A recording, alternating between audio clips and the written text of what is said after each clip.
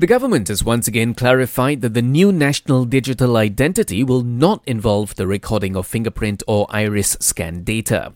The Communications and Digital Minister says the ID is merely to facilitate users' transactions with government departments and certain private institutions without the need for multiple passwords. He adds that the agency behind the implementation of the digital ID has also been asked to open up information counters during this weekend's Madani Government Anniversary program to explain the matter to the public.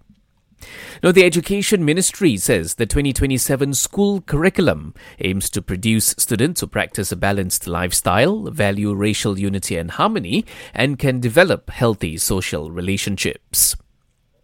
The Met Department has issued a heavy rain and thunderstorm alert for parts of Perak and Sarawak until at least 9 a.m. this morning.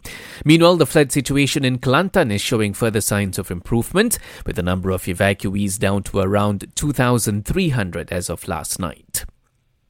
Police have confirmed that the body of a 6-year-old boy in Damansara, who had been missing since Tuesday, has been found in a river near his home. Officials say yesterday's blackout at the Sultan Iskandar CIQ complex was due to the breakdown of one of the generators that was being used as backup during TNB's scheduled maintenance work.